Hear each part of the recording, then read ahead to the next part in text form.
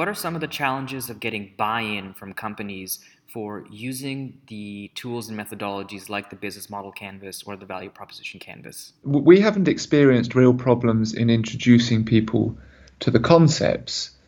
I think the challenge comes in actually doing it accurately and rigorously to a degree that it gives you real insight.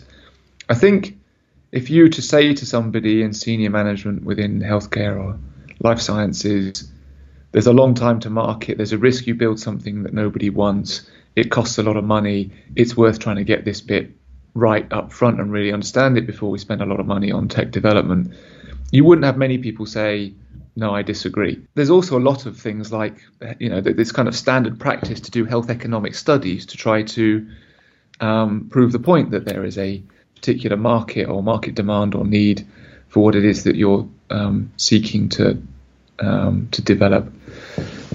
Where a lot of this falls down is they just pay lip service to it without ever actually really rigorously applying the tools and stopping to trust in them and work out what insight that is giving you.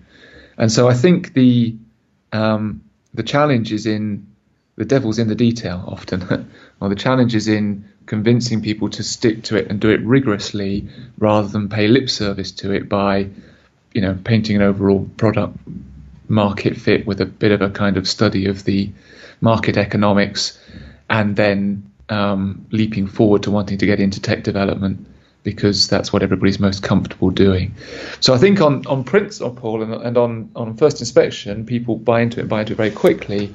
The difficulty is doing it effectively such that it does save you, building the wrong thing over a period of time or, creating a device that doctors fundamentally are unlikely to adopt.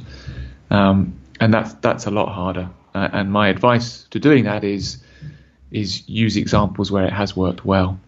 Or even areas where you haven't done it and it's cost a huge amount, and think about how you could have foreseen some of those problems by more rigorously testing assumptions at an earlier stage.